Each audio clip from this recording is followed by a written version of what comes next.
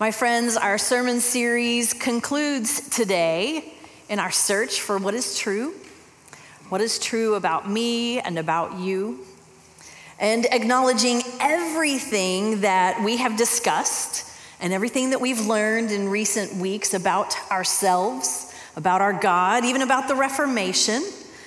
We can see that there's always some reforming, some renewing left on our part. So in our cooperative work with God, we reform and renew our mind and our body. And today we're going to see how our spirit needs refreshing, renewing in Christ. This kind of action, or renewing, is nothing that we can do alone. It's not by our own power. It's not something I can somehow do on my own might. We need to be in Christ for this transformation to occur. So let's pray and we'll begin. Powerful, mighty God, I pray that you will work in us and through us, that you will speak to us in your holy scripture. I pray that your Holy Spirit will move among us and stir us in our very souls. I pray that we will see Jesus and that we will be compelled to share Jesus when we leave this place. In his strong and powerful name we pray, and all God's people said, amen. So a few weeks ago, I showed you the excellent spiritual practice of breath prayer. And since then, I've actually heard from some of you. Some of you have commented how much it helped you to center on God. I heard from one person that it helped him before he walked into a performance review. I heard from a woman that it helped her to find some calm in a really anxious moment.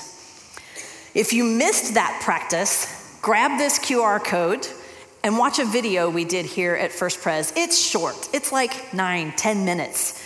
And it might help you to walk through the formation of breath prayer. I also shared with you that my own personal breath prayer is quite Trinitarian. I get Jesus and God and the Holy Spirit all in there in one prayer. I exhale, thank you, Jesus. I inhale, praise you, Father. And then I exhale, fill me, Holy Spirit. Just back and forth, back and forth. Thank you, Jesus. Praise you, Father. Fill me, Holy Spirit. Now, you may prefer to do the lyrics for a hymn. Or it might be special to you to have a particular Bible passage that you really feel comfortable with. Just something brief and calming. So we're going to practice breath prayer today before we leap into the passage. We're going to use our sermon material. You've been hearing it for 12 weeks now. It should be quite familiar. Right there in your seat, just be comfortable. Relax your shoulders. Maybe lift up your palms in receipt. Whatever is a comfortable posture of prayer for you. And we're going to breathe. We're going to inhale and we're going to exhale these words that you see on the screen. So let's all exhale and say, I am known. And then inhale and say, I am loved. And everyone exhale and say, I am worth dying for. That was pretty good, but we should do it again. Let's just practice one more time. Let's just get comfortable. It's breath prayer. It's just easy, simple. You've got it on the screen. You don't even have to come up with anything. All right. Everyone exhale. I am known. Inhale.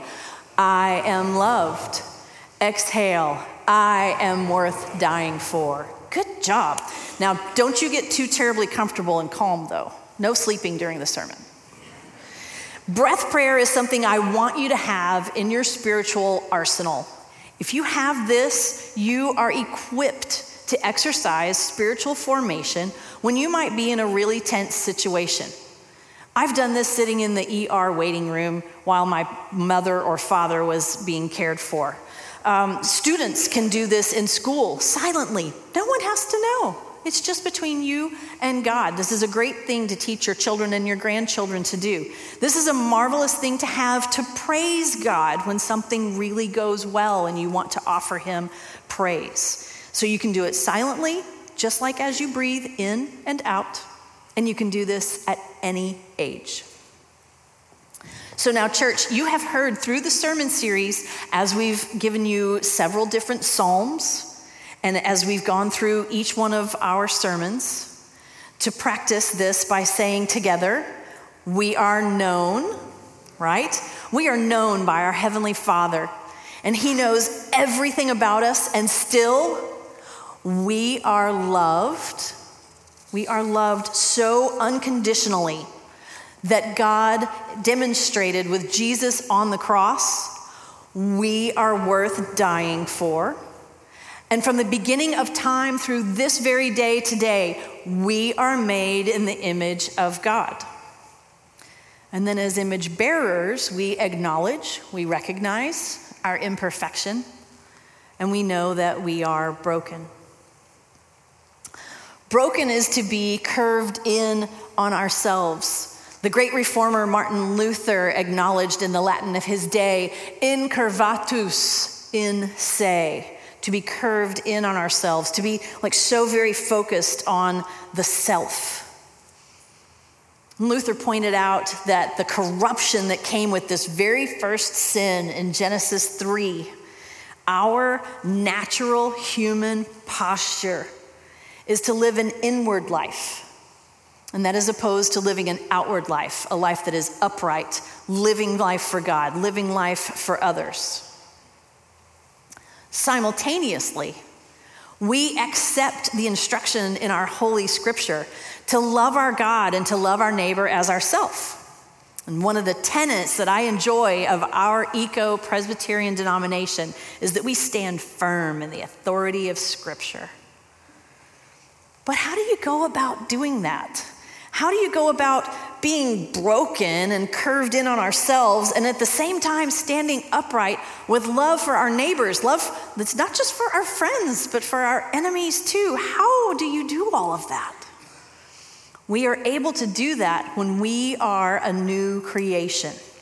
And Chad's been preaching from Romans 12 about being a new creation, that we are to be transformed, right? We're not to be conformed to this sinful world. We're to be transformed, renewing our mind, renewing our body. And then today, I want to share with you Paul's word about renewing our spirit. He expresses this many places in his letters, but today we're going to focus primarily on his letter that's the 2 Corinthians. We'll be in chapter 4, but just a little tee up for you here. The first 3 chapters, and right up to chapter 4, verse 13, my friend Paul is writing about what it means to be in Christian ministry, what it is like for us in the work that pastors do in our calling. But then he steps out of that and he goes off on a tangent. That's how Paul writes. We call it a parenthetical whenever Paul goes off on a tangent. And this is just his mind at work under the influence of the Holy Spirit. So we'll begin 2 Corinthians chapter 4, verse 13. I'm going to read through verse 18. This is in the New Living Translation. I'm just reading here as Paul switches topics at verse 13. But we continue to preach because we have the same kind of faith the psalmist had when he said, I believe in God, so I spoke. We know that God, who raised the Lord Jesus, will also raise us with Jesus and present us to himself together with you. All of this is for your benefit. And as God's grace reaches more and more people, there will be great thanksgiving. And God will receive more and more glory. That is why we never give up. Though our bodies are dying, our spirits are being renewed every day. For our present troubles are small and won't last very long. Yet they produce for us a glory that vastly outweighs them and will last forever. So we don't look at the troubles we can see now. Rather, we fix our gaze on what cannot be seen. For the things we see now will soon be gone, but the things we cannot see will last forever. This is the word of God. Thanks be to God. All right, so everything that Paul does and endures and suffers is for the sake of others. This is how Paul loves. And at this point in his life, Paul has suffered incredibly. It's a wonder. It's humanly astonishing that the man is still alive. And despite his suffering, because Paul believes in God, Paul speaks. Just like I read in Psalm 116, our psalmist writes, "I believed in God, so I spoke." And Paul quotes that here in the passage. This is the faith of the psalmist and of Paul in the midst of trouble. And because we believe in God, because we have faith, we can speak to him. We can cry out to him, praise him, pray to him, just like the psalmist does. And we can speak of God. We can share him with our neighbors. We can preach the gospel as Paul continues to do here.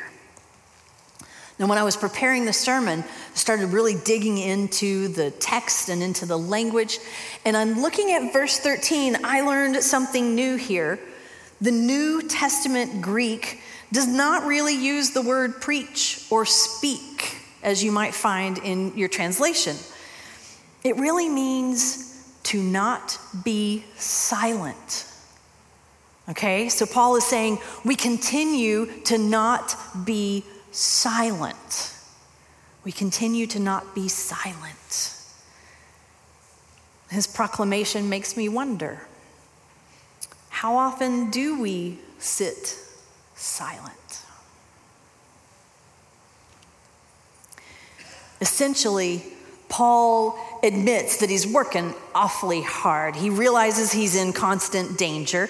He's wearing himself out, going everywhere and speaking to everyone, but we continue to not be silent. We continue to preach. And the apostle knows death will not destroy him. It will only bring him closer to the Lord. So physically, in his body, Paul is becoming older. He's becoming weaker daily. But spiritually, his soul is young and eager for God. Verses 15 and 16 proclaim that as God's grace reaches more and more people, God will be given more and more glory. He will receive that. So Paul says, that is why we never give up. Though our outward human, if you will, our outward human is being brought to decay, our inner spirit, our soul, is being renewed every day while we speak of God and preach the gospel. This is our daily renewing of our soul. This is our spiritual renewal, to not remain silent about what our soul is experiencing. And in verse 17, Paul considers that all of his sufferings are slight, momentary afflictions. He says, our present troubles are small and they won't last very long. And all of our suffering, everything that we endure, is in preparation for the incredible, unimaginable glory. It's that brilliant, radiant Shekinah glory that we're going to have in the next life with Christ. And in the Greek, this glory is considered to be an indefinite word. It's categorized as an indefinite word because our minds are not capable of imagining what this glory with God is really going to be like. So for this reason, we continue to preach. We continue to pray. We continue to share the good news. We do not focus on the troubles that we can see right here and now. It might help you to think about it the way that the Greeks did in their philosophical thinking of that day. If we put ourselves in their shoes and understand why Paul is speaking this way, he stresses that things that are unseen are eternal. Death is only dismal if you think that nothing is real except for what you can see and hear and touch. And those Greeks would ask themselves, well, how is it that it's neither seen nor heard nor felt, and yet it's still real? They had such a struggle with that. And that's why Paul speaks to them here. He wants them to think and consider, is it reality only if it can be weighed on a scale? Is it reality if it can only be measured with a yardstick? He's telling us to fix our gaze on things that cannot be seen. These are greater things. These will last forever. Set ourselves free in Christ. It's easier said than done. I know. And I'm going to help you here today. Where do we remain silent? When do we freeze up and choose not to speak, not to share the good news? We tell ourselves, I just can't do that. Maybe we say, this doesn't really make sense, so I don't know how to tell somebody else. Maybe we tell our Savior, I'm just too scared to be embarrassed about you, Jesus. I'm scared to be rejected because of you, Jesus. Well, and what are those things that we hold on to so tightly that we don't allow for the work of the Holy Spirit to take place in our lives? Do we let guilt, regret, shame prevent us from taking the next step? Do we tell ourselves, it's just been too long since I've prayed? Do we say, I don't see how I can ever go back to Jesus. He wouldn't take me now. But I believe that if we will release those things, those thoughts, and instead receive the steadfast love of Jesus over the period of a month, from now till Christmas Day, just give this a try. If you don't like it, I'll give you another one. But just for 1 month, if we will practice this, we can grow closer and closer to our compassionate God. And as my friend Paul writes, as God's grace reaches more and more people, there will be great thanksgiving. And God will receive more and more glory, and our spirits will be renewed every day. So the spiritual practice that I want to do with you today has 3 parts in good Presbyterian order. Each one holds on to something and then releases. So you may do this seated if you prefer, but really you get a lot out of it if you can stand with me. If you are able, if you will please stand. Do what I do, say what I say. Do what I do, say what I say. So for the first part, I stand with my fists clenched like this, like I am in a boxer's stance. I am fighting for what's mine. You can't have it. All right? Fists clenched. And I say, I confess my natural human posture is to fight for myself, to try to make something happen, or to defend. But I choose, as a disciple of Jesus, to open my hands and my life in a posture of surrender. I give over to your lordship. I give myself to your love. I surrender my preferences and my prejudices, my gifts and my weaknesses. I'm all yours. Isn't it remarkable that when we stop fighting Jesus, fighting against him, we stop fighting for what we think is ours. And we're freed to be loving. We're freed up to be giving.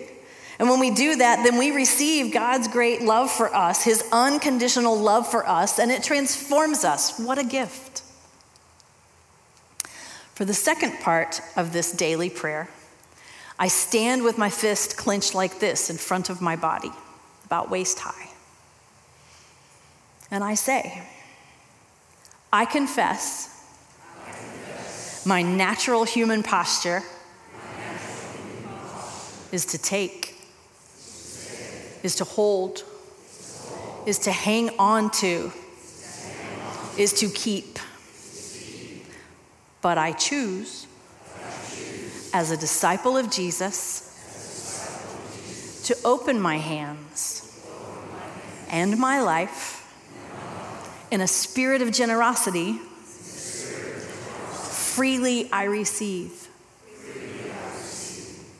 Now, in this position, whether you're standing or sitting, with your palms up and open like this, take a moment and tell God what you need.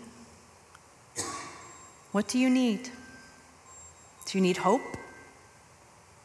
Do you need healing? Do you need friends? Forgiveness? Finances? Mercy? Do you need love? Courage? Peace? Maybe more love? Grace? Your Heavenly Father listens to you and wants to know. Tell him what you need. Now say what I say and do what I do. Father God, I freely give. Father God, I freely receive. And everything that I have so freely received, I'm just going to share with everyone around me.